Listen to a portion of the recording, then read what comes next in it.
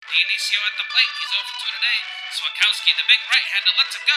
It's right down Broadway. Dionisio lets it fly, and it's raining now.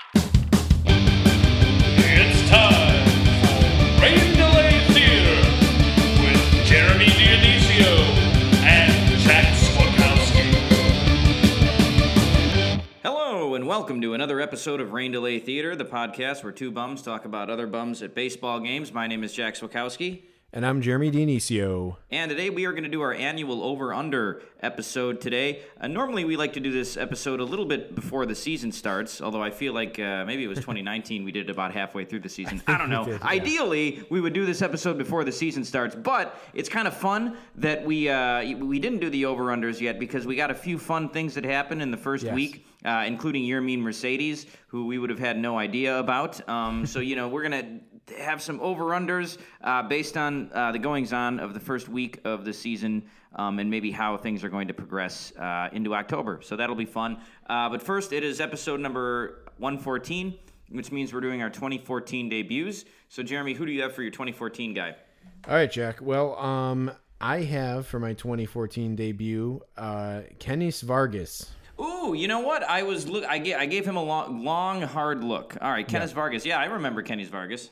Yeah, for sure. I think I feel like he did something at like a game you were at or something. Maybe. He did. So I went to a White Sox Twins doubleheader in late September of 2014, and it was like an impromptu doubleheader. Jeremy, I think we had been hanging out the night before, and it was raining cats and dogs. It was a Friday night, and the Sox game got canceled, and so they were going to play a doubleheader on Saturday. You had something going on already, so you couldn't go. It was really short notice. So I went to this Twins White Sox doubleheader by myself. It was the first baseball game I'd ever been to by myself, the first sporting event I'd ever been to by myself. And there were about 300 people at the first game. This is a Saturday. That's freaking pathetic. Like, come on, people. It's a Saturday. Like, nobody had anything going on at 3 o'clock.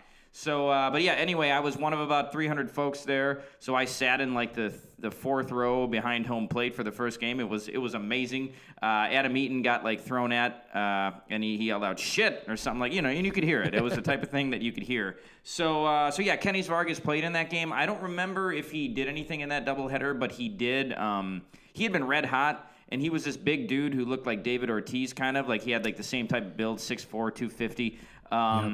He was a switch hitter, but I think he was batting from the left side most of the night. And he might have like crushed a double or something. I was like, yeah, who is this guy? He looks like he's going to be something. He had like 12 home runs in about a month and a half. So I was excited. I was kind of a Kennys Vargas advocate, but then he fizzled out pretty bad. Yeah, no, exactly, and that's why I wanted to pick him. He's only 30 years old. Or no, never mind, my bad. Or actually, yes, no, he's 30 years old. That's crazy. But he was 6'5", 290, according to MLB or according to Baseball Reference. Yeah, like, I mean, I had to pick him after like picking Kyle Blanks because I kind of put them in the similar categories just because like they were both just huge, like too big for baseball kind of guys.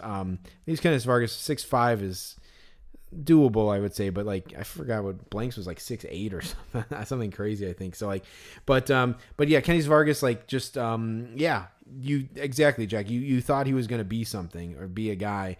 And honestly, so he played 4 years with the Twins from age 23 to 26. 35 career homers. And 252 average.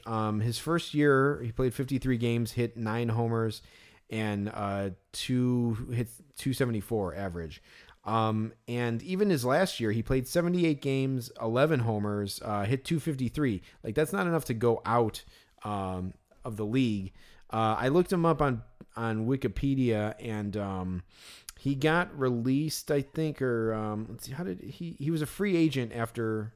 No, let's see. He was DFA'd by the Twins in 2018.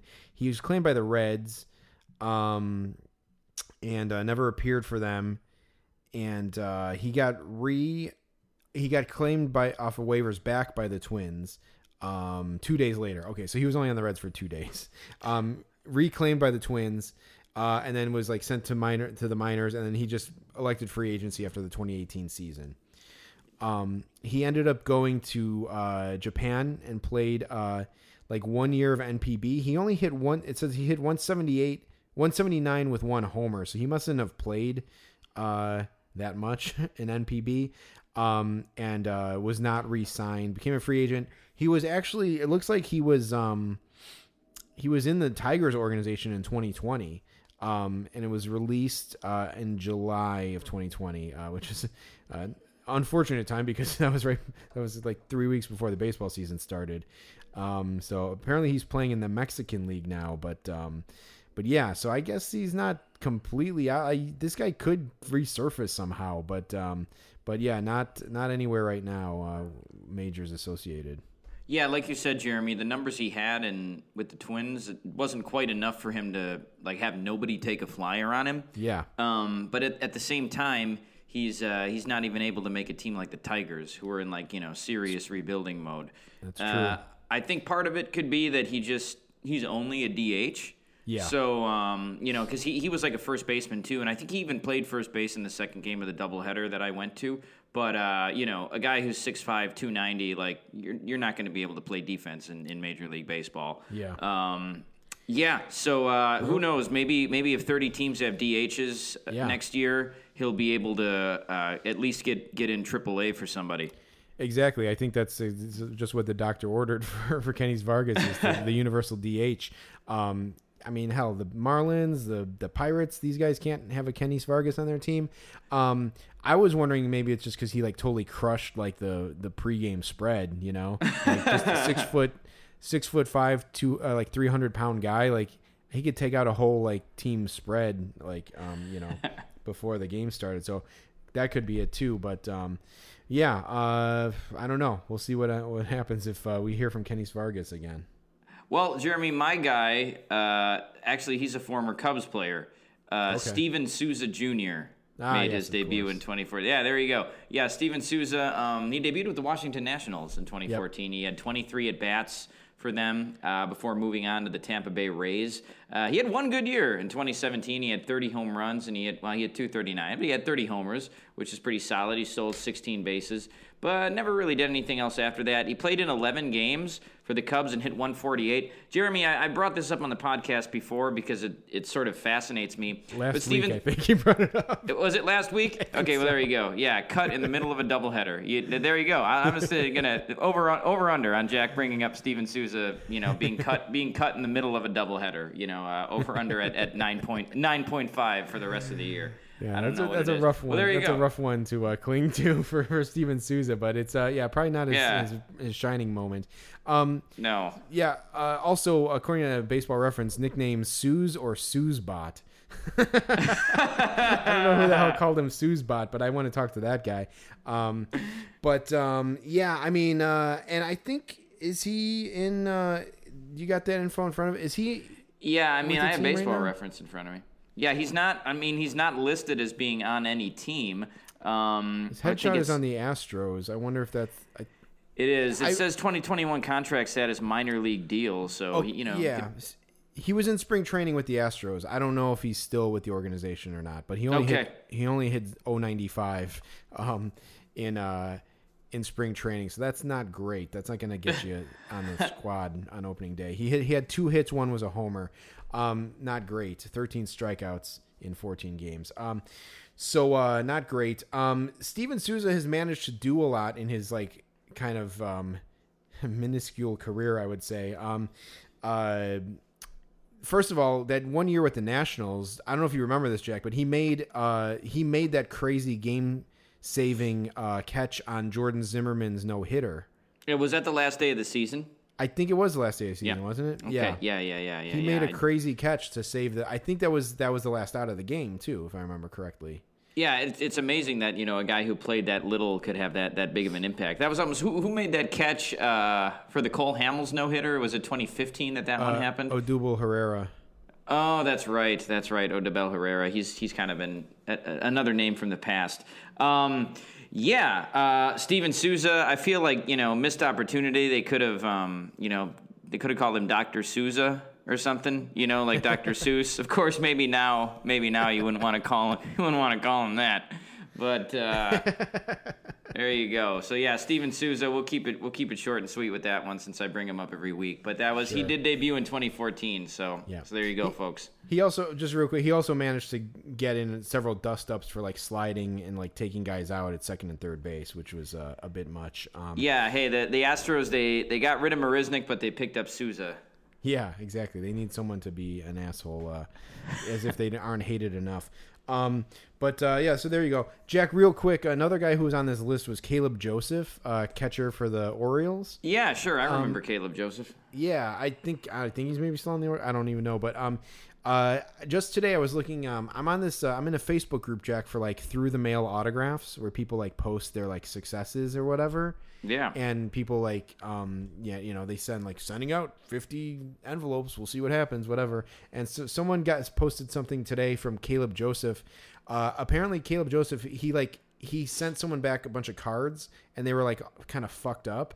And he included a note and it said like, "Hey there, just wanted to let you know that my house recently experienced some flooding and all of my fan mail was ruined." And he's like, "If you send me a card or a picture, it was probably ruined. Sorry about that. If you want to try again, I'll be home at the end of the season." And someone posted a picture of his cards and like they were like stuck together and he like peeled them apart and they were all like ripped and stuff. And he's like, "I tried to sign what I could, and there was a couple cards with this like really crappy like bleeding, like this dying marker on there with just like a little C and a J, and it looked really crappy. But people were like, 'Hey, that was a classy move for sending your stuff back and explaining what happened.' But it's still pretty brutal, I would say." I'm surprised that Caleb Joseph gets fan mail.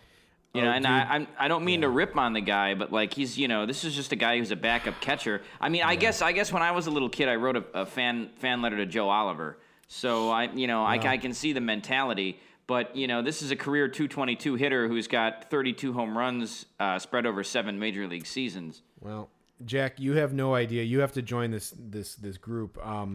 These guys write to everybody. They write to guys who like you've never heard of from like the 80s who have a baseball card. Like some guys try to get like the whole like 792 set signed by everybody, minus like the dead guys.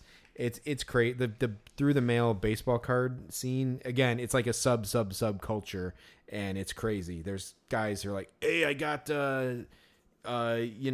Ced Landrum or something," or like, "I got Rolando Rooms," and it's like, what the fuck are you talking about, man? Like, live in the fucking real world. Like what's like, there's life happening around you, and you're like, you got like, the fucking 25th man of a roster from like 1986.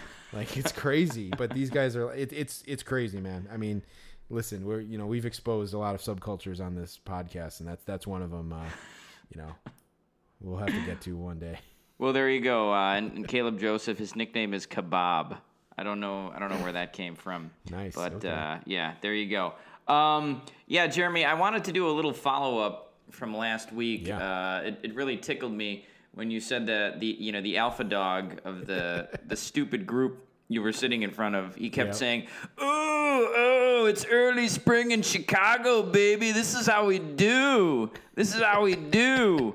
Because it was freezing that day. It was like 35 degrees at game time. Yes. And that's just, if you live in the Midwest, there's this stupid Midwestern sports fan thing where like I shouldn't say we because I'm not going to include us in it, but as a Midwesterner, like, they take pride in like playing games in cold weather. It's mostly a football thing, so if it's a Bears or a Packers game and they see like on the schedule that the Buccaneers are going to play a December game in Lambeau Field or Soldier Field, like the Buccaneers are coming in December, like they're really screwed. They're not going to be able to handle the cold weather. And usually that doesn't factor in at all to the game at all. It's not a thing. And this guy who's yelling at Wrigley Field, he's like, "Oh, it's early spring in Chicago, baby. This is how we do." Okay, look at where all the players on the field are from, even for the Cubs. Like Anthony Rizzo from Florida, Chris Bryant from Las Vegas, Jason Hayward is from Georgia, like Javi Baez and Wilson Contreras are, the Latin American players. Yeah. It's like, these guys fucking hate this cold weather. Yes. So, nobody, all these baseball players, every single guy on the field is from a warm weather state. I guarantee you, 95% of these guys are. They hate it. So Yeah. like who this is how who do's like us I guess like Yeah. like the fans, the Chicagoans. Yeah. Like it's just this dumb meatball sports mentality thing, like, and it's a Midwestern thing of like, yeah, like we're a little cold weather's not going to stop us from playing, but it's just dumb. It's just one of those things where it's like, all right, man, keep telling yourself that. It's like, I would much rather go to a game where I could just sit with a t-shirt and enjoy myself and maybe drink like a water to be refreshed, as opposed to like, I'm eating some food, I get cold, or like I need to drink water, like fluids with my thing, but with my food, but I'm afraid to drink it because I'm going to fucking freeze myself. So like, yeah, it's like, do you enjoy being at a cold game more or a nice summer game? And listen, I don't like really hot either, but like I was thinking, Jack, I was like, man, I don't know if I want to go to any more like cold ass games because I just don't enjoy it as much as a regular game. The other thing I'll say about that is that like the joke is on the fans because the athletes are actually exercising and playing. They're like staying active and staying warm, maybe a little less in baseball than in football, but they also go to the sidelines and put like jackets on and stuff. So like, and stand in front of like this like fire cannon. So like it's like you're just sitting there like a dumbass. But like these guys are fucking like running the bases, running out like ground balls. Like they're actually like exercising and staying warm, and you're just sitting there like a lump. So like, yeah, I mean, enjoy it. Like, I guess feel as good as you want, but it's not, you're not really winning any victories there. Well, hey, and Jeremy, why stop at sports if you're going to have that mentality? Like, what if I just like, went on like at the bus stop, one of those like, late March, early April mornings when it's like that last snowfall of the year, that really cold day, and I was like, yeah, it's early spring in Chicago, baby. This is how we do. This is how we do. People would just think I was a psycho. They'd be like, is this guy enjoying this weather? What? Yeah, they would put you in front of the bus. Yeah, so there you go, Jeremy. Yeah, I just had to follow up with that. If you grew up in the Midwest and you grew up watching sports, you are aware of that mentality. It's always been there, and I'm sure it's not a thing, in other parts of the country. Maybe in like the New York and like the upper East Coast, but just had to point it out because I don't think it's something we've talked about on here yet. No, true, but it is. Yeah, it's a thing in the Midwest. So, Jack, it's been the first week of baseball. It's been exciting. I've been enjoying it, watching a lot of baseball as much as I can. I've been enjoying the Cubs being playing at normal times and the White Sox being on the West Coast and being able to catch both games.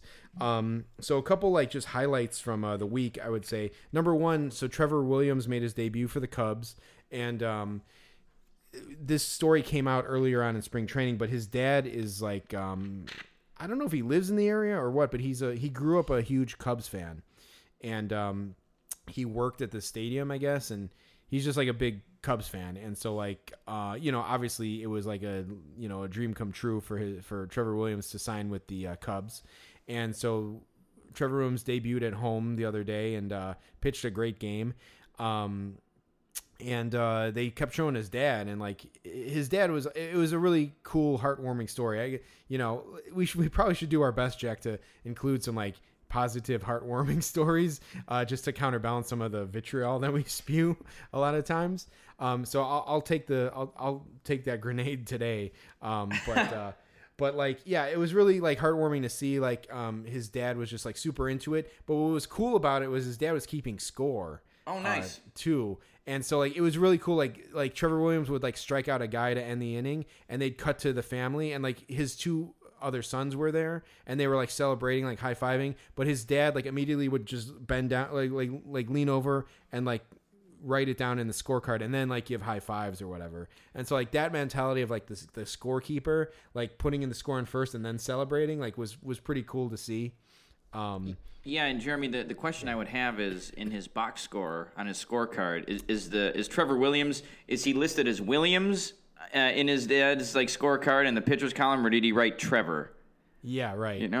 I wonder. I don't know. Like, because it's like, like that's just if my dad was scoring a game I was pitching in, would he write Swakowski or would he just write Jack? I don't know. You got to go formal, I think. Yeah, I do. That's what I would do. You can't just they did show us a close up of his scorecard on the broadcast, and he wrote like first game of the season. Nice. His first game of the season. So that reminded me, Jack. I know you kind of keep little notes like that in your scorecard too. We haven't really talked about it on the podcast, but so yeah, I try to keep notes on mine too when it's like a notable thing. So that was pretty cool to see. Yeah, so I that was really that was a warm fuzzy moment for the beginning of the season. This, Jack, I don't think you saw, but this would not be a warm and fuzzy moment for you. But I believe it was Monday night in the Cubs game. Wilson Contreras and Javi Baez hit homers in the same inning against the Brewers, Jack. And I tweeted that was the Jack special. Oh, yeah. Yeah. So I have to imagine you probably didn't like that one too much. Well, Jeremy, I will say that and we can get into this a little bit later in the over-unders, but hey, the Brewers, I guess they got Wilson Contreras back a little bit though, they got theirs. They got the team back, the whole team. I would say. Yeah. So they got theirs as well. Yeah. I was saying to you, Jeremy, during the whole brouhaha that happened a couple nights ago, like Avisail Garcia and Javi Baez were just talking to one of the umpires, like. Avisail Garcia doesn't give a shit about anybody on the Brewers, man. Like, this guy doesn't care. Like, he's not going to get involved in this brawl. It's dumb. But yeah, we can get into the brawl stuff later. But yeah, that's a Jack special right there, Baez and Contreras. I would have loved to have been at that game for sure. For sure. To speak to that, how the Brewers ended up getting the Cubs back, I think they got like 2 hits the rest of the friggin' series, I feel. But and I think in that game where the Cubs did get 1 hit, the Marquee Network did like some kind of like moment of joy, it was called, like just like a special moment from the game, and they showed like they're like, and so our moment of joy today. During the 7th inning stretch, Ron Santo sang the national anthem, and the 7th inning stretch, and they showed the video of him singing "Take Me Out to the Ball Game," and it's like that was the moment of joy for the game. Like there was that game was so bad that the rest of the games were so bad that the moment of joy from one of those games was a video of Ron Santo singing "Take Me Out to the Ball Game." So that was pretty sad. Another real quick tidbit about Marquee Network, Jack. They have a commercial lampooning the fact that they wore suits last year. Really? Actually a couple times they've kind of made references to it, and I almost feel it's a passive shot at Len Casper a little bit, because people were hypothesizing that he might have left the Cubs because he didn't want to wear the jacket or wear the suit. Could you describe? Could you describe the commercial for me? Yeah. So it's Boog Shambi is like putting on this like really gaudy like blue and red checkered blazer, and he's like trying it on, and he's showing Jim Deshaies, and he's like, "What do you think, JD? Look pretty good." And then like JD like shakes his head, and he's like, "Yeah, I don't think I can pull it off," or something like that.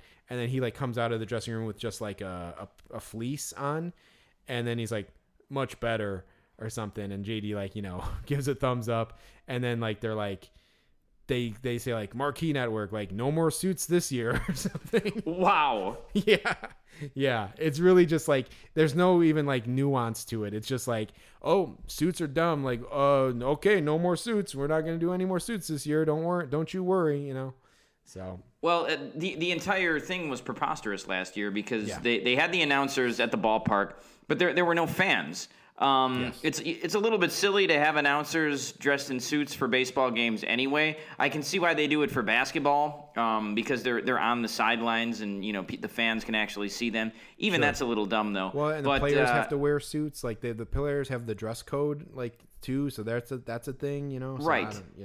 Yeah, right. Like on the sideline for basketball. Yeah. And like, most of the time the coaches wear suits too, which they went away from this year in college basketball. They mostly just wore like khakis and, a shirt from their whatever school they were at.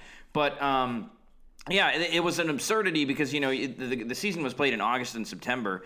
So you got 100-degree games in August and you're making these announcers wear suits. And I don't even think that they wore suits in the years prior. Did they? I don't remember Len Casper ever wearing a suit in any year but 2020. No, that's the whole thing. Is like that. It's like we're the marquee. It's a new marquee network, new thing. Our thing is going to be our broadcasters wear suits, and it's like, why? Like, I get like the old school. Like, I mean, I don't know. Maybe they're trying to harken back to the time where guys would sit in the stands. In their shirt sleeves, like, and in their like, business suit wear or whatever, which is like, I don't know if that was a better time in baseball.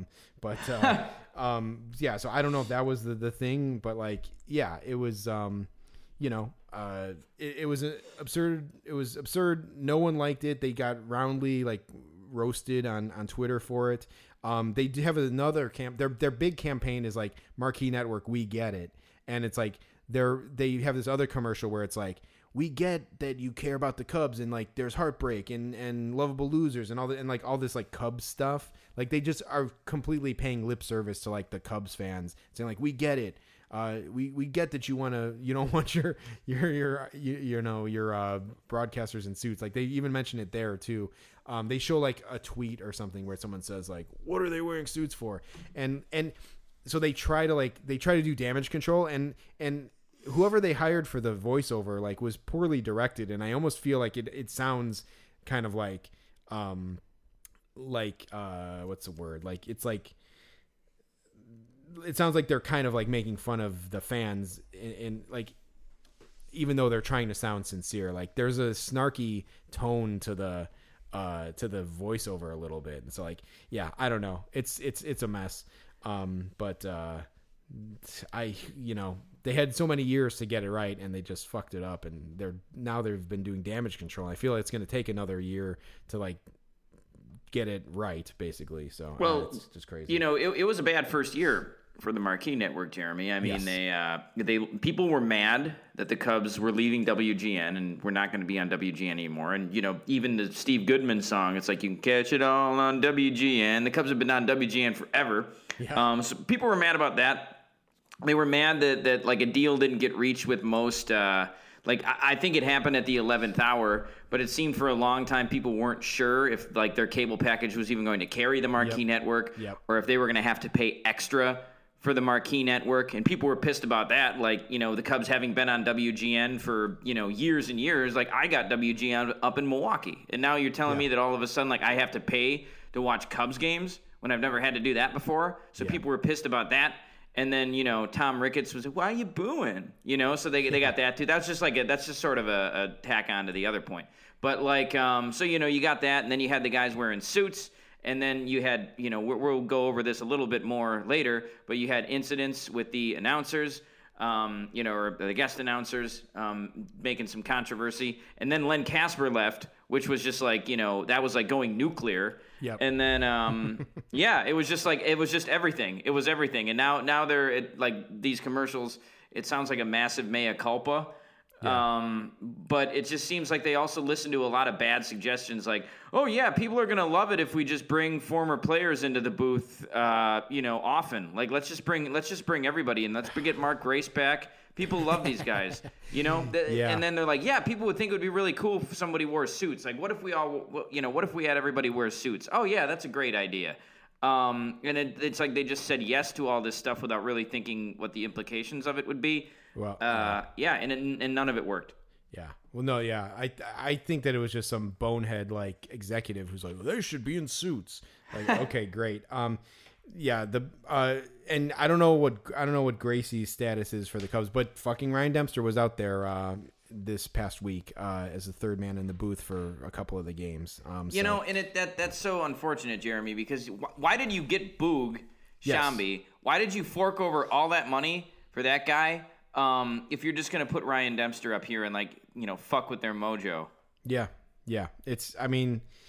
I'll take him over Grace for sure, but it's like they don't need any of them. And so hopefully they'll figure out maybe that I don't even know. Honestly, I think that they want Deshays to leave so Dempster can take over color guy. But I don't know. I hope that they that's probably what I should have said to Ricketts is like, don't don't mess with JD and whoever and Boog. Like, they're going to be great. Like, but whatever. So yeah, we'll see how that continues on. But early signs are like, have still like left me with some, a raised eyebrow, I guess. But, so 2 real quick things, Jack. Number 1, I want to give a quick shout out to my wife, Molly, who won her fantasy, her March Madness pool, this year. Yeah, that was good. She picked Baylor, right? She had Baylor. She had a lot of underdogs. I think that helps. Sometimes when you're not thinking too much about the weight of the schedule and the 3-point shooting and all that stuff. So she ended up winning that. So I was pretty happy with that. Good. It was a good day in the household this past Monday. This past Monday when the final game happened. So just wanted to acknowledge that for the listeners, so they know. But we got that. And then, Jack, I have an update on the Chris Bryant baseball card shop. Oh my God. Okay, situation. Jeremy. All right. What happened? Have not seen him yet. Have not seen old KB again, but I've gone into the card shop a couple times. Apparently I had just missed him, on, it must have been Tuesday. It must have been the day. I think they played a night game Tuesday. Or actually, they played a night game Monday. I think even. Apparently, Chris Bryant went in there before hitting the stadium, I guess. And if Chris Bryant wasn't off to a good start, I would be a little concerned with how he's spending his extracurricular time. Although I suppose there's worse ways than just fucking nerding out at a card shop. But he's been in there several times, I guess, since then. The owner of the card shop, Jack, Chris Bryant gave him his jersey that he wore the day that he hit the first homer of the season. His first homer of the season. I forgot when he hit that. Maybe like Saturday, I think, or something. So he gave him the fucking jersey and signed it, and then inscribed it like first homer, for like April 5th, 21, first homer of the season. And gave it to this fucking guy. That's pretty fucking cool, man. So he busted it out and he showed me, and it's fucking awesome. And apparently, then I came in the other day and he gave him like some cleats he wore during the World Series. Jesus, it's crazy. Like, this guy has like a bromance going with Chris Bryant.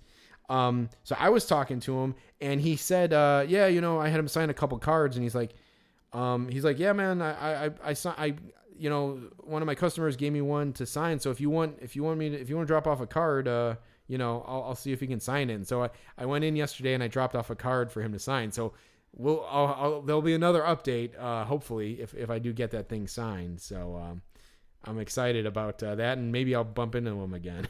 Yeah.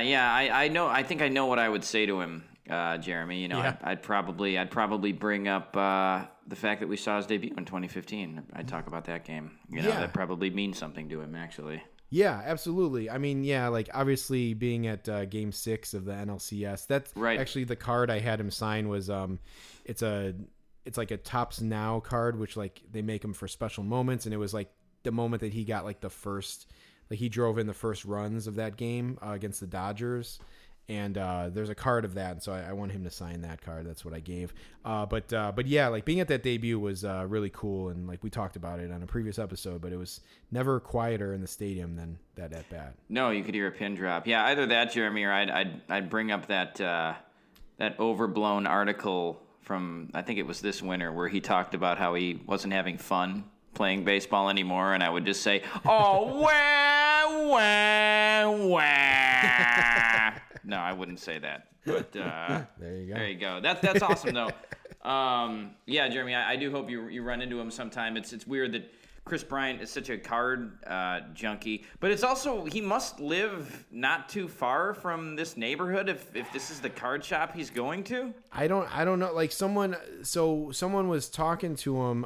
Someone was talking to the owner when I was in there. He's like, "Oh, he comes in here." Like, someone goes like, "Does he live in the neighborhood?" As if like it's like, "Oh, maybe I'll run into Chris Bryant when I'm walking my dog or something." It's like, yeah, I don't know about that, buddy. But he goes, the owner goes like, No, he's more of a downtown guy.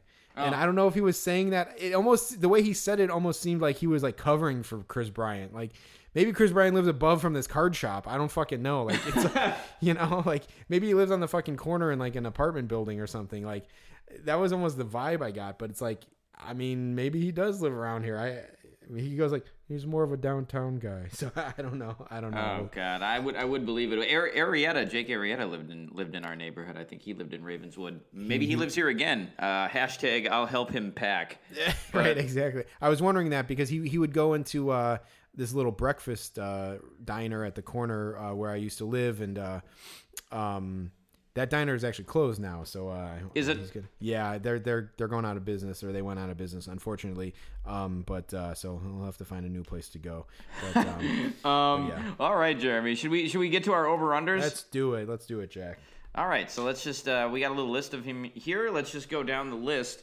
Let's start with the Cubs. So we have over-unders for the Cubs, White Sox, and Brewers. Then for the league in general, a few rookie-related things.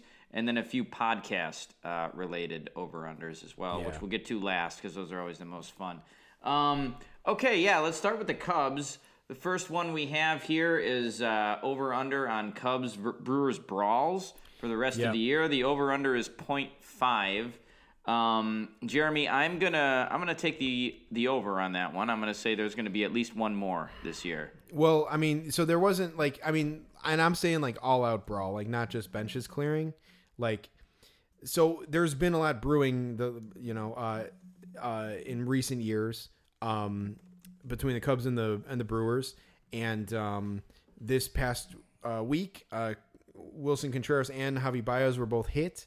Wilson Contreras was hit again. Actually, I do want to talk about this really quick because this was really funny. Actually, so it was like, I think that was game 2 or game 3 of this. Do you remember what game that was of the series? It was game 2 that he was hit. Okay. Well, he was hit. Yeah, he was hit in games 1 and 2, I believe. Okay, 2 was the bench. The bench is clear though. So the funny thing about that was that he got buzzed the first game and he got hit in the helmet actually, which was not cool. And our Rain Delay Theater's own Jack Swakowski said, I don't blame Wilson Contreras for being upset about that one. No, we have the text message evidence from that one. Yes, and if spoiler alert, like last year, if compliments to Baez or Contreras by Jack over under was on this list, that would have counted as I would have counted that as a compliment.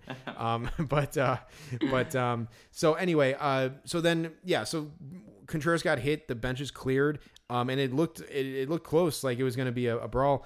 The guy who hit him was Brad Boxberger, who's on the Brewers now somehow. Yeah, but good old Box Bradberger. Yeah, exactly. But the funny thing about it is that Boxberger wasn't even on the team or in the stadium when he got hit the first time. And so I almost think like Wilson Contreras initially was pissed and then maybe realized that like, oh, this guy has the least amount of things to do with this whole thing. Like he was not on the team. He was at the alternate site. Like he had nothing to do with Wilson Contreras getting hit previously or any of the previous times. And like, he wasn't even a Brewer last year. It's like he has less skin in the game than Avisail Garcia as a Brewer. And so it was just funny that he was almost the one who got charged because he hit Wilson Contreras. So it was just a melee. It was kind of funny. I was saying that to my wife when it happened and kind of laughing. And then Jim Deshaies actually called that out.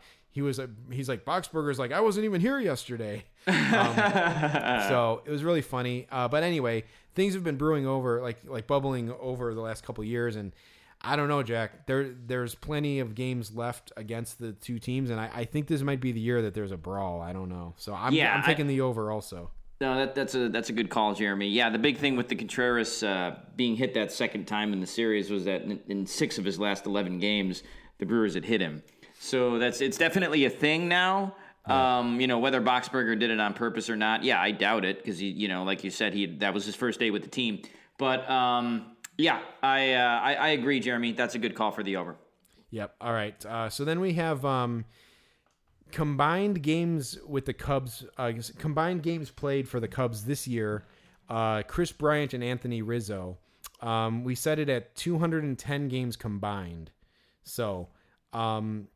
Will Chris Bryant and Anthony Rizzo play a combined 210 games for the Cubs this year? Basically, what we're trying to say is both guys are contracts are up at the end of the year. Rizzo didn't get extended and doesn't seem to be wanting to talk to the Cubs about contract stuff anymore now that the year started. He gave an opening day deadline, and the Cubs couldn't get it done. I'm not sure why they would want to get a deal done with the face of their franchise and everything, but they didn't.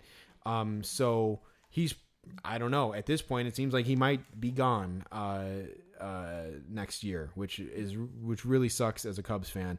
I think of any of the guys on the team that I want them to keep, it's Rizzo, just because he's the face of this franchise. So you start to think, will the Cubs, if they're not in contention, will they trade any of these guys away? So 210 combined games played this year for Bryant and Rizzo. Jack, what do you think? I'm gonna take the over on that, actually. So you figure the All-Star game is about 90 games into the season, and that actually the deadline would be even a little bit more than that. The deadline would probably be about 100 plus games. Is the deadline on July 30th, July 31st again this year? Well, that's a good question, Jack, because I'm having trouble keeping track of all the rules that they have this year. Jack, I legitimately didn't know that they did that stupid runner at second base. Me neither. Yeah, so they continued that, huh? Yeah, they did. I legit didn't know that, and I didn't want to admit that because I should know the rules of baseball, I think. But I didn't know that one, that they continued. I thought that the players just hated that rule so much that they weren't going to do it again. Yeah, I don't understand why they're doing it this year. It was understandable last year because everything was on the table, but that's the one rule they should have gotten rid of.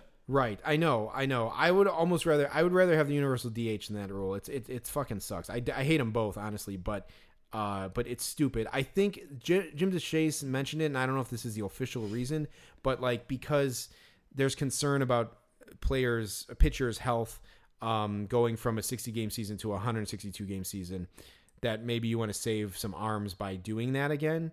But it fucking sucks, man. And so anyway, I hate it. Anyway, I think the deadline, I was going off of the deadline being July 31st, and I did some research, and it's right around 105 games that a regular player is at around July 31st. So that's Perfect. where I got 210. Okay, yeah, that's fantastic. Well, assuming that it's July 31st, I'm going to take the over on it. Okay. I think that Bryant may, unless the Cubs are in contention and they just say we're not going to get enough for these guys to justify trading them, I think Bryant is the one who would get traded. I don't see them trading Rizzo. I think the fan base would just be apoplectic. They might as well make fans wear suits into the stadium if they're gonna trade Rizzo. That would go over about as well as trading Anthony Rizzo. Yep. So, it's got to be the over. I don't think they're going to trade Rizzo regardless of whether or not he walks. Yeah, okay, that's fair. I'm also going to take the over, but I hope I'm right, because it's bleak, but I think it's worth mentioning. It's worth throwing out there. Absolutely. So I mean, you figure that only one of them has to stay with the team the whole year. But yeah, if the Cubs are out of contention and they don't think they're going to re-sign him, they could trade both of them, and it would suck as a Cubs fan. But yeah, so there you go. All right, we have Jake Arrieta over under on ERA, wins, and strikeouts. We have the over unders set at 4.35 ERA, 9 wins, and 150 Ks. It's a low bar for Jake Arrieta. Actually, what's sad? What's sad is it's not really a low bar. I thought maybe the wins was I put it up to 10 at one point, but I'm like, I don't know. I'm gonna take the over for all of them. Okay. Yep. So I'm gonna take the over on all those. All right. This is a good one. I'm going to take the over on strikeouts. And I'm going to take, 9 under 9. I should have made it 9.5. Damn. I'll take the over on wins and strikeouts, but the under. Oh, wow! Look at me, the homer I am. And I'll take the over on wins and strikeouts and the under on ERA. So there you go. So Jeremy, though, I guess I should clarify when we say we're taking the under on ERA. Oh, yeah. Does that mean we think his ERA is going to be under 4.35 or like better than, or like over 4.35? You know what I mean? Yeah, I'm going to say it's going to be lower than Yep. 4.35. Yeah, okay, perfect. Yeah, so that's what I meant. I think his ERA is going to be lower than 4.35. Yeah, the wins thing, okay. I can't see him having just 8 wins. I don't know. I just don't see it. But this is all assuming he's going to be healthy. It seems like he gets injured. He's been injured a lot the last few years. So I didn't even realize that they said on the broadcast today, because he pitched today, that he's ended his last 3 seasons, all 3 seasons with the Phillies. He ended prematurely with injuries. I didn't even realize that. Yeah. So. No, yeah. Neither did I. That was a great contract by the Phillies there. Perfect. Wonderful. So we have Nico Horner. Games played 81. So this is a tough one, Jeremy. This is more born out of my frustration about fucking Nico Horner not being on the team, but let's ride it out while we can. You know, I feel like so many things can happen that I'm gonna take the under on this one. Okay. Yeah, I could easily see a scenario where with maybe a late call up and maybe an injury or something, he only plays like 60 or 70 games. So I'm going to take the under on Nico Horner for this one. I think I think you might be right, Jack, with the way things are going. Hell, Ian Happ can't even crack the lineup these days because they have to fucking start Jake Marisnick once a series, which don't get me fucking started on that. I'm gonna take the over and be optimistic. Also to try to pick a different one than you, Jack, because just to make it interesting here. But I hope that it's over. It should fucking be over. David Bodie should not be starting on a fucking contending team. Neither should fucking Jake Marisnick when you keep fucking over Ian Happ every year. And Nico Horner is like the new Ian Happ. Nico Horner is going to be the number 2 guy Ian Happ is going to be the number 2 guy on your team. I don't know how this turned into Ian Happ here, but like these guys are going to be the number 2 and 3 guys on your team in the future. I thought Rizzo was going to be number 1. I think if Rizzo walks, I think they'll re-sign Baez. So however it shakes down, Happ and Horner are going to be your number 2 and 3 guys on your team going like in the future. And they just keep fucking them. So like it's frustrating. I'm gonna take the over and hope for the best. All right, I like it. Now we got your boy. Our next 2 are gonna involve your favorite player on the Cubs, Jack Peterson. Yeah. His average. So Jack Peterson's average over under 220. Ooh, Jeremy, I hate to say it, but I'm gonna pick the under on that one. I think he's gonna hit about 217 or something, if that. So yeah, I'm gonna take the under for that one. 220 is a good number there. I'll say that his hot spring has not translated so far to the regular season as he's hitting 095. Got his first hit yesterday, which was a homer, and managed to get a hit today too. So he's got 2 hits on the year. 220 is a tough one. I mean, what is he a career hitter? Like, is he like a 240 career hitter? Maybe. Oh man, I don't even that might even be generous. I'm gonna look it up right now. Yeah, Jack Peterson is a 229 career hitter. Ugh, man. Well, he can hit 221 and go over. So, so I'll say over on that one. I'm really turning into a Cubs fucking homer here, aren't I? Yeah, I'm going to take the over on that one. And hope for the best. Just like I did with Nico Horner, yeah. Okay, right on. I like it. And yeah, so we also have Jack Peterson train wreck post-game interviews 1.5. Well, Jeremy, what we said is that, it's a good thing when Jack Peterson is being interviewed because that means he did well in the game. Yeah. I'm going to also pick the under for this one too, because I don't think he's going to have enough games. I don't think he's going to have enough games where he's the star where they're going to interview him. Sure. Well, I'm going to say I'm going to take the over, Jack, on this one, because how could there not be at least 2 of these train wreck interviews?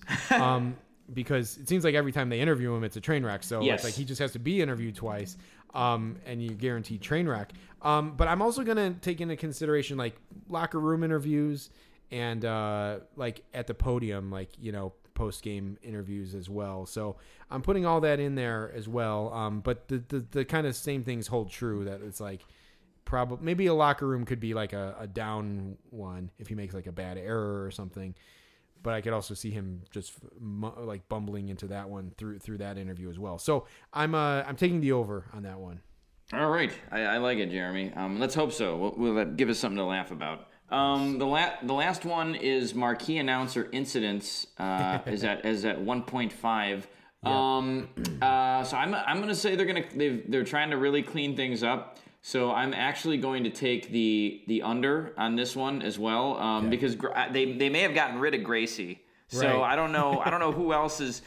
I mean, you know, Dempster is just he's a little tiresome, but I don't see him. I don't see him saying anything real controversial.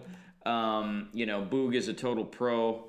JD is funny. So really looking at the people in the studio. So yeah, I'm gonna say under for that one. Okay, that sounds fair. I'm inclined to. We've kind of disagreed on the last couple, right? So I'm gonna go under on this one as well. I think like I could see one slipping past the goalie there, but I think that they're gonna be on high alert this year and shut down any other ones. The one thing I'll say is that they have so many goddamn guys like in the mix for like post game stuff, like Carlos Pena, Mike Sweeney, like Doug Glanville, like all these guys are like in the mix, and so like it's a lot of guys to fuck up, just yes. One time, and so it could happen, but I'm gonna take the under as well. And Carlos Pena, he played for the Cubs for like 1 year. What's he doing? What's he doing in the booth? Jeremy, who was that? This was a Chicago thing recently, though. I don't know if you saw. I was in the news. Who was that? He was a long-time Chicago newscaster. I think he was a sports guy, and he told one of the anchors on this show that she would be good at playing the ditzy character on a TV show, and they got fired. Did you read about that? Was he? No, I don't. Okay. I think that's escaping me. But I'm gonna have to Google this. This just recently. Happened. Is he currently in Chicago? Let me see here. I'm going to look it up. Mark Giangreco. Wait, he got fired? Yeah. So he got fired on March 12th. What? I wonder if I can find it. Oh, yeah, okay. So it says his dismissal followed a complaint by ABC 7 news anchor Cheryl Burton that Giangreco referred to her on the air as someone who could play the ditzy, combative interior decorator on a hypothetical do-it-yourself show. So wow. he got fired for his, calling one of his coworkers a ditzy on the air, which is kind of shitty for him. I mean, not shitty for him, shitty to say. Are you really going to call somebody a ditz? Like what the hell's your problem? You can't say that in 2021. He got canceled as fuck. I had no clue who the guy was. But I guess he was a long time Chicago sports anchor. No, well, Jack, growing up in Chicago, I mean, Giangreco's a legend. He's kind of most known for, I mean, and he said something recently, like within the last couple of years, I think he's had a couple of those comments, I think, that he's kind of gotten in trouble for in recent years. So it seemed like only a matter of time, but he's kind of known, obviously a longtime sports guy, but in Chicago, he's beloved in Chicago, I would say. But he's also known for him and Janet Davies do the New Year's Eve countdown every year, and they always like kiss at midnight, and like they're like always drunk by the end of it, and like they like kiss like a little too long, and they're both like they're not married to each other, they're like married I think separately, but it's like a thing, and it's like kind of awkward and like weird, and like it's like in that office party where like there's like that weird connection between these two people or something. So that's interesting. I had not heard that. But Well, hey, he's looking for work, so maybe Marquis will pick him up. Well, yes, he sounds right up there. He sounds like Marquis caliber. So we'll see. But that is a big one for local Chicago news. But if you're not from Chicago, you don't know who the hell this guy is. So. Yeah, exactly. It'd be like Lance Allen from Milwaukee. There you go. Okay, so yeah, let's move on to the White Sox here. We got just a couple for the White Sox. White Sox pitcher DL stints. Crotch, is it Crochet? It's Crochet. Yeah, there you go. I keep calling him Crotch. Combined DL stints for Garrett Crochet and Michael Kopech. We got it at 2.5, Jack. Okay. I'm gonna take the under on this one only because I think they're both gonna just get hurt for the whole year in one injury. You know what I mean? So I think it's just gonna be 2 for like the whole season. So I'm gonna take the under on that one. Okay, that's one way to hit the under for sure. I'm taking the over on that one. So call us both pessimists. I was gonna say beams of optimism. But yeah, I mean man, I fear Crochet, and especially now they're like starting him I don't know how Tony La Russa is using him, but he's like pitching multiple, and he's like almost like long relief or something. But and Kopech has looked lights out, but of course he's Michael Kopech. And Crochet had an injury, came out of the NL or ALDS series last year too. So I fear that both of these guys are just ticking time bombs, waiting to hit the DL. So I have the over because I think we could lose.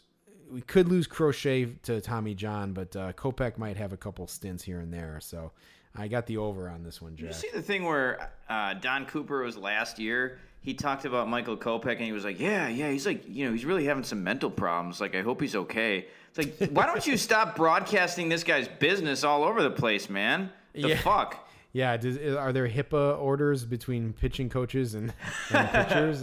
Because that's a violation. Yeah, maybe that's another reason why Don Cooper got fired. I don't know. Yeah. But he's, Don Cooper is very sad he's not with the Sox anymore. He gave an interview about it. This guy's seeing things. He's talking to people. I don't know what's going on with this guy. What is it? What was it he said on the score? The rule is The rule is. Yeah. Okay, there you go. Yeah. Eloy Jimenez over under games played 15. That's oof. Yeah, talk about pessimism. I'm going to take the over on this one. I think that he's going to play at least 30 games. So I'm going to take the over on it. Okay. Yeah, I mean hoping they said 5 to I think there was some belief that it was going to be that 5 to 6 months was an overestimate, and then after he got the surgery, they're like, "Yep, 5 to 6 weeks or 5 to 6 months," and it's like, okay, well, I guess we're back. I mean, so that doesn't that put him at the beginning of September to come back, right? 5 to 6 months. Yeah. I mean, I always say baseball, it's about 6 months. So, that would be about the beginning of September, which could give him 30 games. You know, it could. It could. We could maybe, we should have made should we just say right now regular season games on that one? Yeah, I was going to say that's more what I was thinking. Yeah. So, 15 regular season games was what I was shooting for, yeah. Okay. All right. 15 is a tough number because I could see him even hitting 20 and still making the over. So, I kind of got the over on that one too. If we would have set this at maybe 22, I would maybe say under. But 15, I'm going to go over on that one. Nice. I like it. So both overs for that one. Very good. Okay, so here's a good one. Times Tony La Russa blames himself for a White Sox loss, him throwing himself under the bus for a White Sox loss. What was this spurned by, Jack? Okay. Oh, it's spurned by the game last night. Okay. I don't know if you read any of his interviews. So anyway, it's 4.5. So will he or will he not blame himself at least 5 times for a loss? He was, and now that means I gotta read the White Sox articles every morning to see. But he, so I think he left. The pitcher was Matt Foster. Yeah. And he did a Dusty Baker last night where he just left this guy in way longer than he should have. And the Sox lost to the Mariners in a game they probably shouldn't have lost. I think they were up 4-1 at that point when Foster took a dump. And so Tony La Russa was like, that was on me. I just completely mismanaged that. I gotta do better. So he basically threw himself under the bus for that loss. Yeah. And I was like, well, I wonder how many more times he's gonna do that this year. So I would say, I'm going to take the over on this one, Jeremy. I'm going to say it's going to be at least 6. He's going to 6 times that he's going to blame himself. He's not a humble guy, but he's also he's also not, maybe doesn't have all his marbles anymore. I thought that's what you were. I was saying he might be losing it a little bit. So yes. So yeah, that's an interesting one, Jack. Well, so I saw that one on the list, Jack, and I hadn't heard that story yet. So I just want to make sure other people heard that, because that's a story that I don't think it really gets out there nationally. So right. So yeah, so that's a good one. I heard it after I saw that. I actually think that David Ross said something similar about leaving Trevor Williams in too long this week as well. He like let him go out there. He did say it because Trevor Williams got through 6 and then he came out for the 7th and like put the first 2 guys on base, and Ross was like, "Yeah, I should have taken him out. I knew he was tired and I just made the wrong choice there or something." So that's kind of weird. I'm gonna go under on this one, Jack, just because it's just like even though managers do that a lot, they usually don't call it out like that. And I know the anomaly that there's been 2 in the city of Chicago already in week 1 of the baseball season, but yeah, I'm gonna go under on that one. Perfect. Just for like sheer odds, Absolutely, and honestly, I think you're gonna end up being right. But I like it. I like that he did it to begin with. Okay, La Russa, to follow up with La Russa here, sleep sobriety incidents at 0.5. So is there or is there not going to be one this year? Oh, well, Jeremy, go ahead. Let me clarify this one a little bit. I mean, I don't know if anyone is out there watching any Tony La Russa post-game press conferences. Maybe it's because they're on the West Coast, but like, good God, and like I'm not trying to be ageist. I'm not opposed to it when it's Tony La Russa because he's an asshole. But I'm not even trying to like make a joke here about like, oh, he's so old he can't manage the team. It's like the guy looks like he's like fucking nodding off in the post game press conferences. Like his eyes are like, I mean, he looks like he might have just got. He's out driving in Arizona too. By the way, his eyes are like just like look like they're like have weights tied to him. Like his eyelids. He's like just like kind of lethargic. He looks like if you ever like been hanging out at Grandpa's house, towards the end of the night, and he's like falling asleep, and it's like, all right, everyone, we gotta go. Let Grandpa get his rest. It's like, how is this guy managing a goddamn baseball team, a contending baseball team, and like. He looks like he's falling asleep in his post-game press conferences. And then of course we know about his sobriety incidents, pulled over a couple times. So we got the over/under set at 0.5. Sleep or sobriety, losing those sorts of things, incidents for the year. So okay, Jeremy, I'm gonna pick. So first of all, Tony La Russa is 78. And you mentioned, Jeremy, it was like being at Grandpa's house towards the end of the night when Grandpa's nodding off. I don't think either one of my grandparents lived to be 78, or either one of my grandfathers. So he's Tony La Russa's old. I mean, you say you're not being an ageist, but I think that we can all just agree that like 78 is objectively old to be managing it. 78 is objectively old.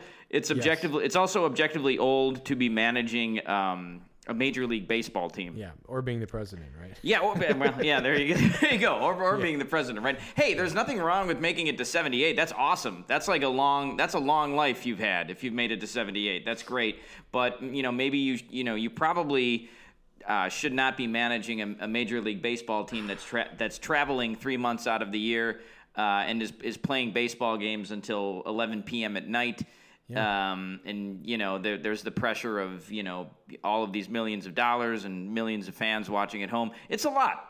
It's a lot to handle. But hey, I don't know where I'm going with that. But I'm gonna say it's gonna be over just because I want to see some type of incident. I'm not saying I want to see Tony La Russa get popped for a DUI because I don't want to see that happen to anybody. But if something like that happened, this town would explode. So that would be pretty interesting.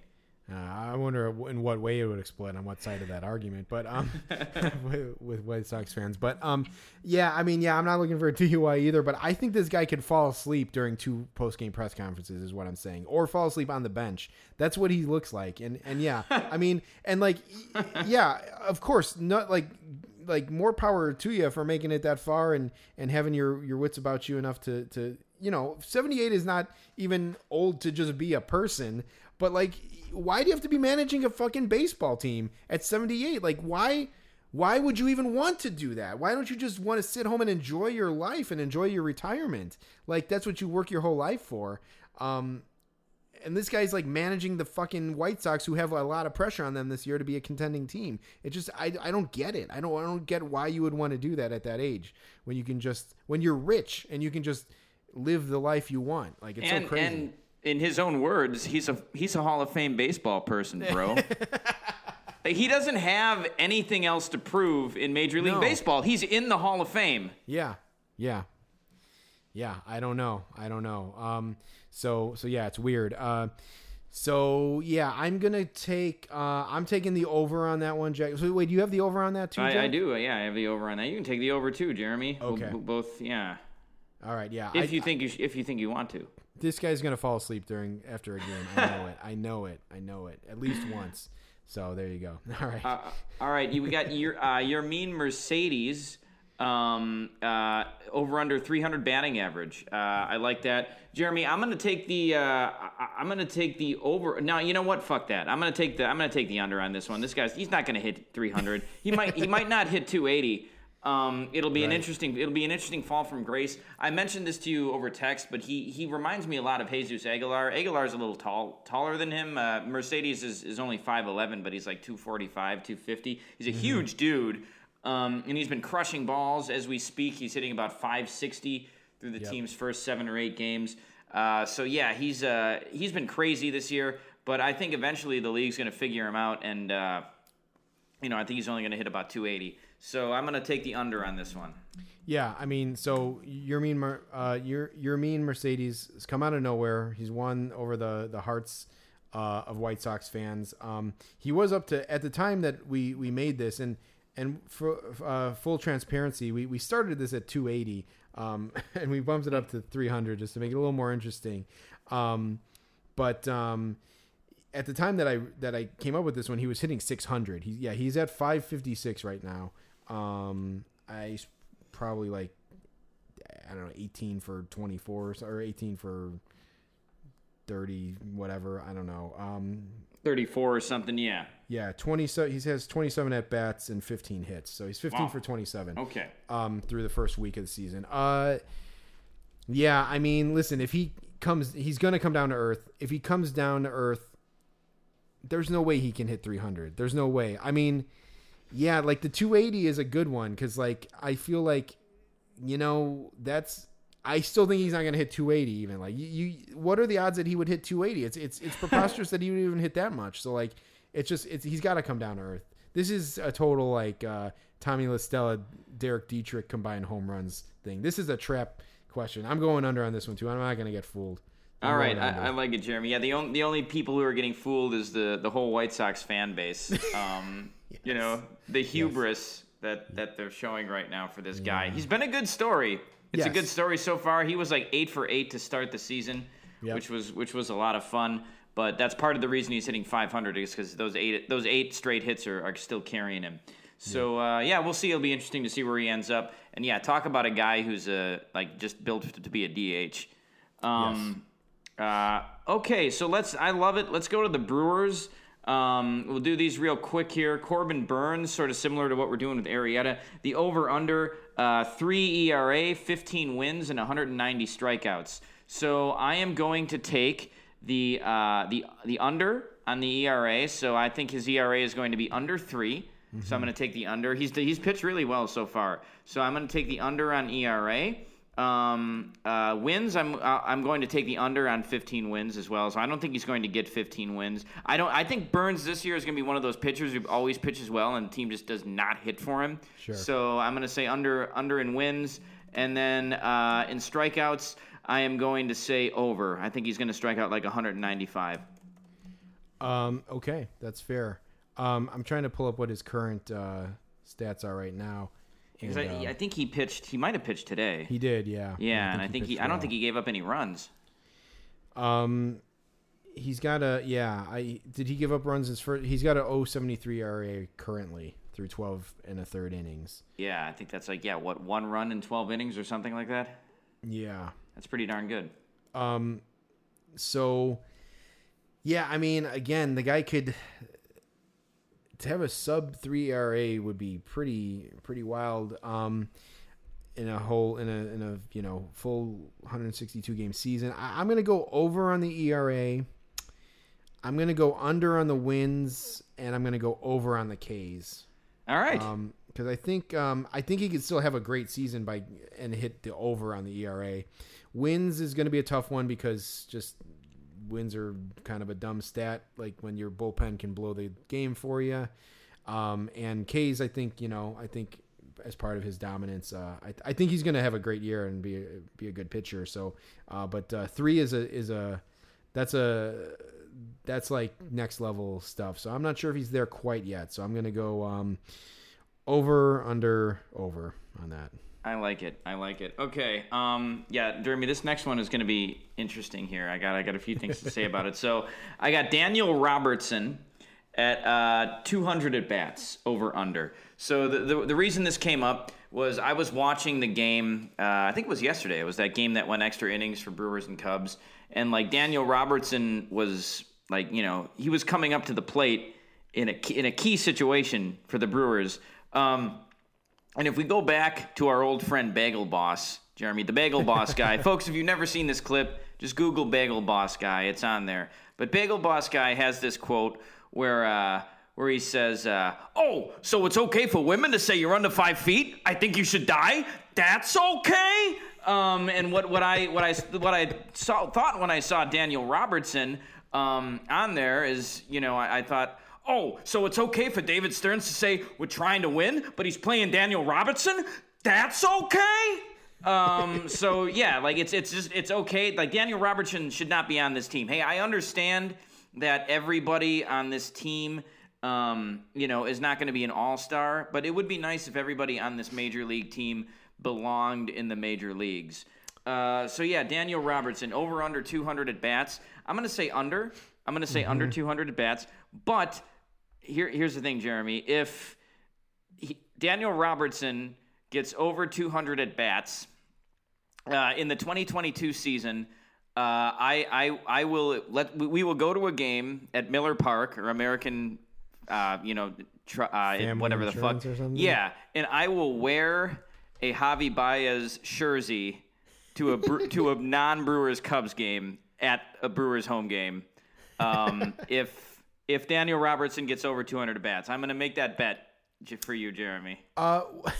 This is folks, mark this down. We're Yes. like an hour or 12 minutes into this podcast. Do not forget this one. Jack, did you say to a non-Brewers Cubs game? I mean, if it happens to be Brewers Cubs, cool. But if it's just a Brewers home game, if it's like Brewers versus Padres, I'll be that guy who wears a Javi Baez jersey to just a game where the Cubs aren't even playing. It's almost better that way, isn't it? It is. Yeah. Because I was taking the bus up north on Clark Street, like through Clark Street when that Cubs game was getting out on Sunday, and it was like Cubs Pirates, and there was just some guy walking with a Cardinals jersey on, like he was clearly coming from the game, and it's like, oh yeah, that's what a Cardinals fan would do. So I will do that if Daniel Robertson gets over 200 at bats. I will wear a Javi Baez jersey to a Brewers home game. That is awesome. I'm trying to think. I think I have. Do I have a Baez jersey? I mean, I got my I have a Baez jersey, like real jersey, Jack. So if you want to, yeah, I was gonna say because I didn't want to spend the money on a Javi Baez jersey, but if you have a real one and you let me wear it, I will wear that to the it'll be worth it for you, Jeremy, to see that. Yes, the indignity of wearing it in itself should be enough. You don't have to spend $30-$40 on a t-shirt.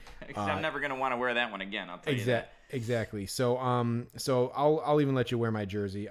So that's an interesting one. So well, Jesus Christ, Jack. I mean, given those stakes, I have to take the over. I was going to take the under, but like with so much on the line, like I have to take the over and just root my heart out for that, and maybe try to like take out Luis Urias or something, or Keston, or what's his name, Wong, Colton Wong, like to try to get Daniel Robertson some PT, because we gotta make this happen. And hey, Jeremy, I just sweetened the pot too. I actually changed it from at bats to plate appearances, so he doesn't even need to. Yeah, he doesn't even need to get 200 official at bats. It could be 200 plate appearances. If Daniel Robertson is getting 200 plate appearances in a season for the Brewers, that's a fucking disgrace. So there you go. All right, well. If you want to make a similar one for Jake Merznick, maybe we can talk. But okay. So next one we have Keston Hiura trips to the minor leagues at 0.5. Jack. Yeah, I'm gonna take the over on that one. He's gonna get sent down this year. He's only hitting. He's 1 for 23 right now. Poor Kest Daddy. I don't know. Maybe playing first base is fucking with his head. I don't know. Maybe it's just too much for him to think about. But like the guy's got a hole in his bat right now. He's 1 for 23. It's not looking good so far for him. So I think he's going to get sent to the minors or the alternate site or whatever they're doing. Sooner rather than later. I would say before June 1st, but definitely over 0.5. So Jack, I mean, like, so Keston Hiura is a guy who I, followed since he got drafted. I believe he's Asian descent. I try, as an Asian guy myself, I follow the Asian players and root for them. But I had him on my fantasy team, and I kept him. I think I kept him from 2019 to 2020, but I had to let him go this year, Jack, because the guy just strikes out so much, and like. I actually wasn't even aware of his like defensive shortcomings, and I'm kind of glad I don't have him on my team because he would be driving me nuts. I was going to draft Jack Peterson, and I was thinking the same thing today. It's like I'd hate the guy if he was on my fantasy team. So I just it's rough. However, all that being said, Jack, I don't know. I don't know if they're going to send him down to the minors. I guess he's definitely ripe to do that, whatever, like, because I'm sure he still has some options left. So it wouldn't be that big of a deal for them to send him down, but I think like they're going to try to make it work however possible. So I'm going to say under on that. I'm going to say they don't send him down. Well, hopefully you're right, because that'll mean he's playing a little bit better. Yeah. All right, I like it. Okay, last one for the Brewers here. Christian Yelich over under 30 homers.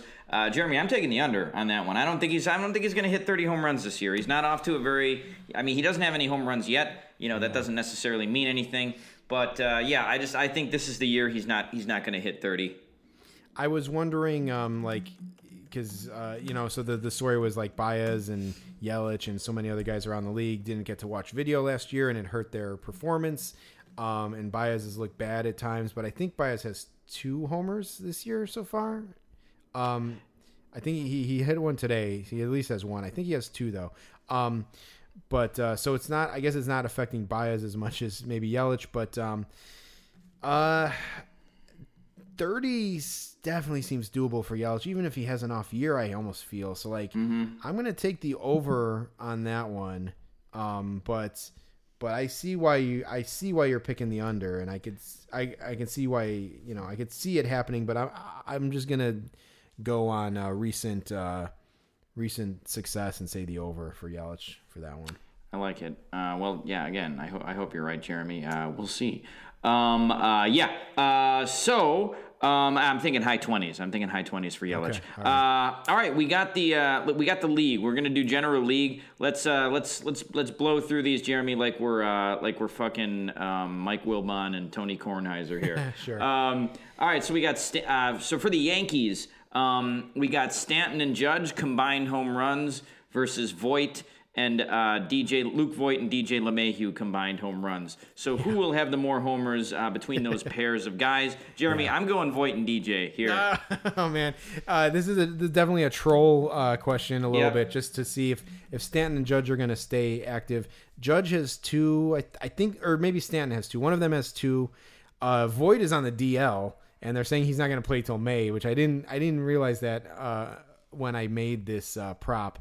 And DJ LeMahieu has 0 homers so far, so it's not looking good for that side. No, but that's if why you're Jay taking, Bruce is playing first for the Yankees, right? yeah, I think so. Yeah, so I was actually even going to throw in like a third guy on the Voit LeMahieu side, Right. but you know the writing's on the wall here. I'm gonna say Stanton and Judge because I do hold out hope that you know they'll stay healthy for one of these years. So I'm gonna say Stanton Judge for this one. Okay, I like it. Soto, Juan Soto, another Juan Soto mention. Look at us. I was gonna put Juan Soto mentions for the season. I figured that might be too yeah. hard to keep track of. You're right, or just to it's never going to happen. But Juan Soto over under hits 185. Jeremy, I'm going to take the under for this one. The reason for that is Soto walks so much that I feel like sometimes it's hard for those guys who just get on base by walks to get over 200 hits. So I'm going to, and 185 is pretty close to that. So I'm going to say the under. I'm going to say slightly under that, but still with a pretty high average and a good OBP because he walks so much.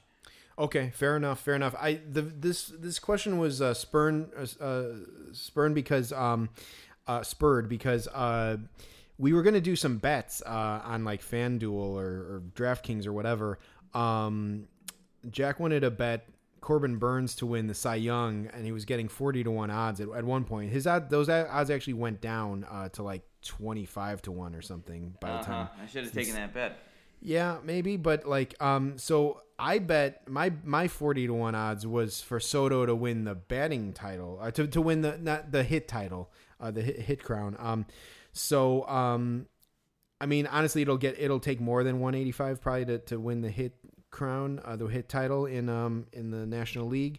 But I threw in a bet. I threw $5 down on that bet. So nice. At 40-1, that would be pretty nice if he could win that. And it's like, he's Juan Soto. It's not out of the question that he could lead the league in hits, but he hasn't yet. But so I'll take the over on that one just because I have a rooting interest, a financial interest in this one. I got some skin in the game. So I'm going to take the over on that one on 185 hits. All right, excellent. We got Royals wins 89.5. Jeremy, I got to have some balls because I did choose them to be a wild card team. I'm gonna pick the over on that one. I think they're gonna have 90 plus wins. Wow. It's not looking that great right now because I think they're like 3-4 or something. But they haven't gotten off to a great start. But I'm still gonna take the over. Why not? Yeah, sure. Okay. It's I saw that and I was thinking like, man, that's that's a lot of wins. It's like a commitment there to say that they're going to get 90 wins. So I think they're going to be good. You made me a believer, Jack, but not that much of a believer. So I'm taking the under on that one. Okay, perfect. We have Trevor Bauer wins 17 over or under. The Dodgers are really good. But I am going to take the under on it. I think he's going to get 16 wins, but not 17. Yeah, and I don't know if this is going to turn into a story or not, Jack, but as we were going to record, there's some stories about Trevor Bauer being investigated by baseball because some of the balls that he was throwing, had a sticky substance on them and had markings. So I don't know if that could turn into something, but that could affect his performance this year if this becomes a thing. So I'm going to take the under as well, Jack. I don't know. It seems like it's so hard to get like 18 wins as a starting pitcher these days in baseball. And the Dodgers bullpen, I don't know if Kenley Jansen is going to be the closer for the whole season. So I could see maybe the bullpen maybe blowing some of those games. So I'm taking the under there. All right, excellent. We also have Bauer and Mets pitchers Twitter beef. So Trevor Bauer and the Mets pitchers are kind of always jawing at each other on Twitter. The over-under for that is 1.5. I'm going to take the over on that one, Jeremy. I think there's going to be at least 2 more Twitter beefs between Trevor Bauer and Noah Syndergaard or Marcus Stroman or somebody. Yeah, that's true. And do you want to make this? Do you want to make the tough call of limiting it to only Mets pitchers? Like, yeah, because there's going to be Twitter beefs with somebody for sure. I would say Mets pitchers just because that's more specific. Okay, that's fair. In that case, then I'm going to take the under. I'm going to take the under. it's probably going to be over. But just to make it interesting, I'm taking the under, and I actually hope it's over because I don't know. It's just a shit show when that happens. When you know. When there's a beef, any kind, Twitter, whatever, and you don't like either of the people, all you have to do is sit back and enjoy them tear each other apart. So, so yeah, I hope it's over, but I'm taking the under just to make it interesting. Perfect. League leader in home run total. This is an interesting one. Over under 42.5. I'm going to take the over on it. But I don't think it's going to be much more over than that. I think maybe the league leader will have 43 or 44, but I don't think anybody's going to hit 50 this year. They say that the ball is not juiced this year, so I could definitely see the league leader only having about 43 home runs, but I will take the over on it. Okay, all right, yeah, 42. I wasn't sure if that was too low, but you go back and Jack, what was the year that they said that the ball was like kind of more dead than recent years? Was it 2011? 2011 it was. 2014 I think it was more dead. I think there was only one guy who hit 40. I mean, that was Nelson Cruz. I don't know if anybody hit 40. He might have only had 39. I looked at some recent years of league leaders just to kind of get an idea. And Nelson Cruz led the league one year with 40 homers. Can't remember what year it was. In 2011, Jose Bautista led the league with 43 homers, and Curtis Granderson had 41 homers, and then no one else hit over 40. So if the ball is truly that dead, I think 42.5 is a pretty, apt number. I don't know. It seems like people aren't having trouble hitting homers so far this year. Anyway, so who knows if it's true or not. That's a tough one to take the under on. It's such a low number, so I kind of have to take the over on that one as well. Okay, I like it. Okay, last one for the general league stuff. This is a fun one, Jeremy. Cardinals Way incidents. We've already had one this year, which is why I picked it. The over under on it is 1.5. So I think. Which one is that, Jack? Oh, did you see the play where Castellanos cursed out the Mets the Cardinals relief pitcher? Did you see this? Yes. Yeah. Yeah, that was bullshit. For those of you who didn't see it, Castellanos got hit by a pitch. He got put on base. Eventually, he made his way to third base. The relief pitcher who hit him threw a wild pitch, and Castellanos scored. Like he slid into home plate right as the pitcher who hit him was trying to tag him. Castellanos was safe. He got in the relief pitcher's face, and I don't know what he said to him, but it probably wasn't nice. It was just a WWF sign of thing. He was like like that, right in his face. And, it was kind of awesome, to be honest with you. Yeah.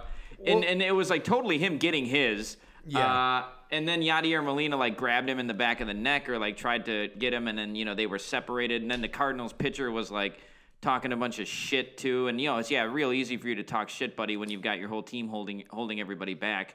Yeah. But yeah, it was just kind of an awesome thing that Castellanos did. But why is Yadier Molina fucking getting involved in this? It's fuck you, dude.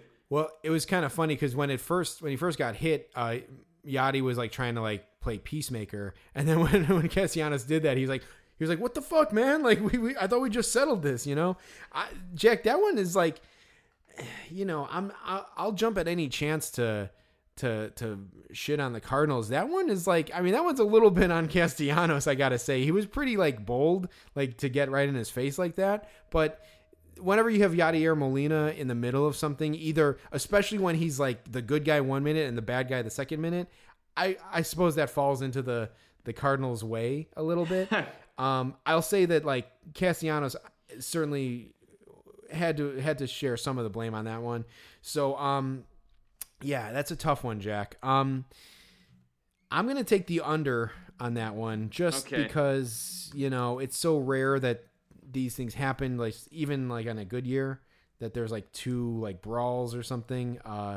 But yeah, so I'm gonna take the under on that one. All right. Well, let's hope no one runs across Miles Michaelis's mound this year. Well, he's gonna have to get on the mound first before he can run over it. So That guy's a bum. Jack, programming note, like I didn't really have too much for the rookies. You know, I try to throw some rookie stuff out there. We've done like Yachty, we've done Yordan Alvarez, we've done Vlad. Honestly, this year I'm not too. There's no like one singular rookie that's really tearing things up. So like Jared Kelenic, Wander Franco. I don't know. I don't necessarily have anything for those guys. So we can just jump to the pod stuff. All right, sure, sounds good. So pod related, this is what you've all been waiting for. So Jeremy's celebrity run-ins over under 0.5. He's already had 2. He's already run into Chris Bryant and Chris Chelios. Yeah. We should do Jeremy's celebrity Chris run-ins. But celebrity run-ins for Jeremy over under 0.5. That's got to be the over for that one. It's going to happen again. Well, I mean, I already kind of previewed. Like we know now that Chris Bryant is a regular at this card shop, and God help you all if you Google this card shop and travel to Chicago just to bump into Chris Bryant. It's not going to happen for you. I live a block away from it.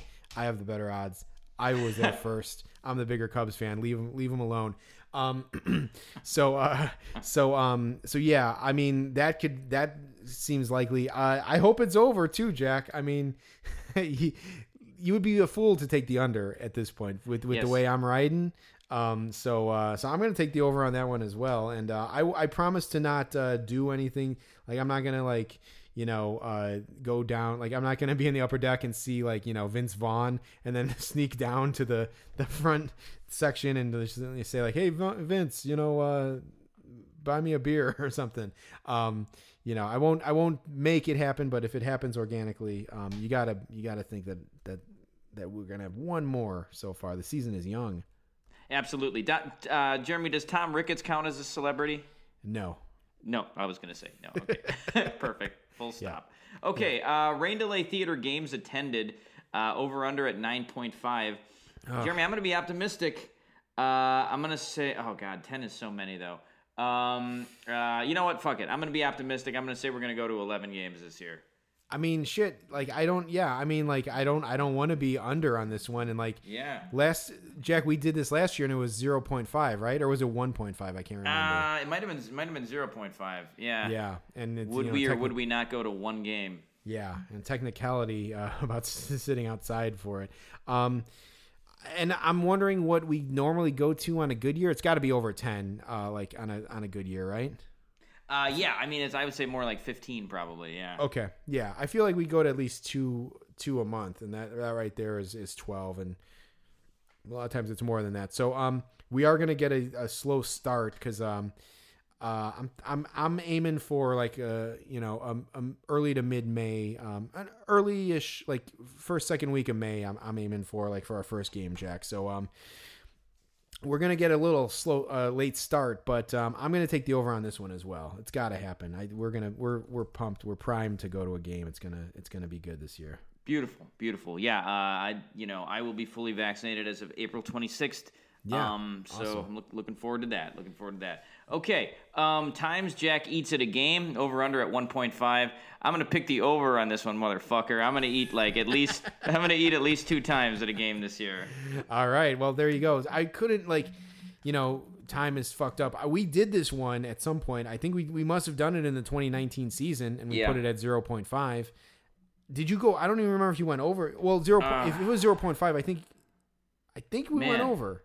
Man, I might have eaten at one game, and I think we laughed about it. I can't remember what I ate, though. Did I eat a hot dog or something? Did you eat a hot dog at the South Bend Cubs game? Yes. I ate at the South Bend Cubs game. Nice. Okay, yes. It's fun. It's kind of pathetic that we both remember the specificity of that. But yes, I did eat that one. All right. Yeah, I hope you eat at South Bend Cubs game this year. Absolutely. Jack, speaking of eating at games and minor leagues, I was looking.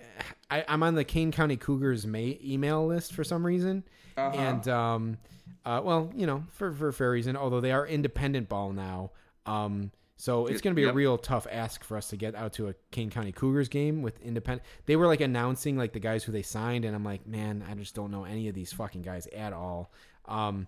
But they have a list of promotions, and Jack, on Sunday, June 6th. They're having something called, it doesn't even say night. It just says Atomic Pork Chops. So I don't know if that is a food thing or a band or like a group, like if they're like guys who like jump through flaming hoops on motorbikes. I have no fucking idea what Atomic Pork Chops is, but if we go to it and it's food, maybe you'll get an Atomic Pork Chop. I don't know. I don't, Jeremy. I want to go, but we won't do research into what Atomic Pork Chops is. Yes, I was thinking the same thing, Jack. Sunday, June 6th. If you're working that day, put in your notice, Jack, because we have to go to the King County Cougars game and see Atomic Pork Chops. Yeah, Jeremy, in my, and for work, if I want to request a day off, they'll ask you what day do you need off, and then it says reason. So just for reason, I'll just put Atomic Pork Chops, and let them figure it out. Yeah, I like it. Perfect. Okay, last one is previous characters seen at games. So when we go to games, will we run into any of the old Rain Delay Theater characters that you've come to know and love? We're thinking people like Sam Eagle, the beer vendor, Mai Tai guy, that one classic White Sox guy who told us how terrible the guys who operated tanks in the war, like what life was like for them. Do you remember that guy? Yes, yeah, I think so. I think that was also at the Jimmy Can guy, right? But he was Jimmy Can guy. Yeah, absolutely.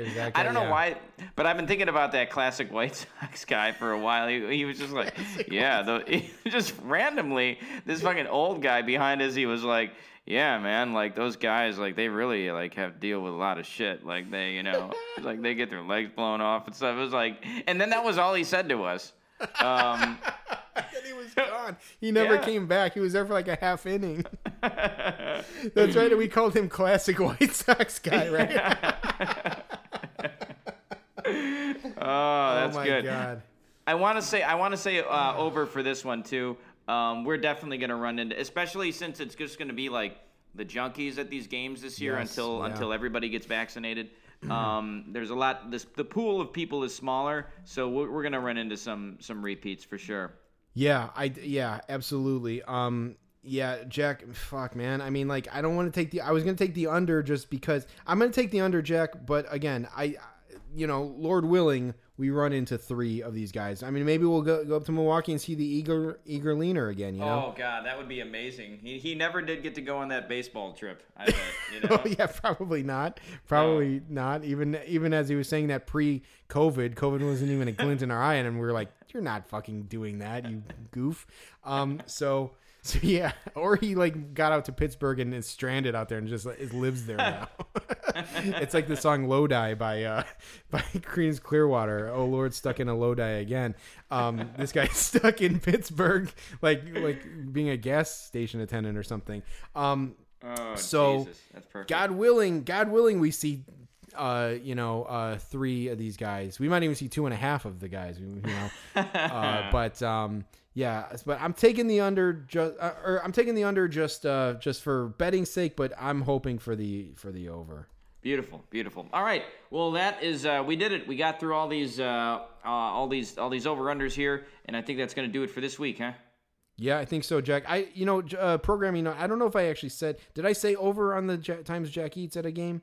1.5. I don't know, but we got it in there. I'm saying the over just for the record, but I'm not sure if I said it out loud. Both have the over. The pressure's on me to eat twice at a game this year, so we'll see. Yes. We'll see if I get those Atomic Pork Chops. Okay, cool. For Rain Delay Theater, I'm Jack Swakowski. And I'm Jeremy Dionisio. We'll see you next time. Later.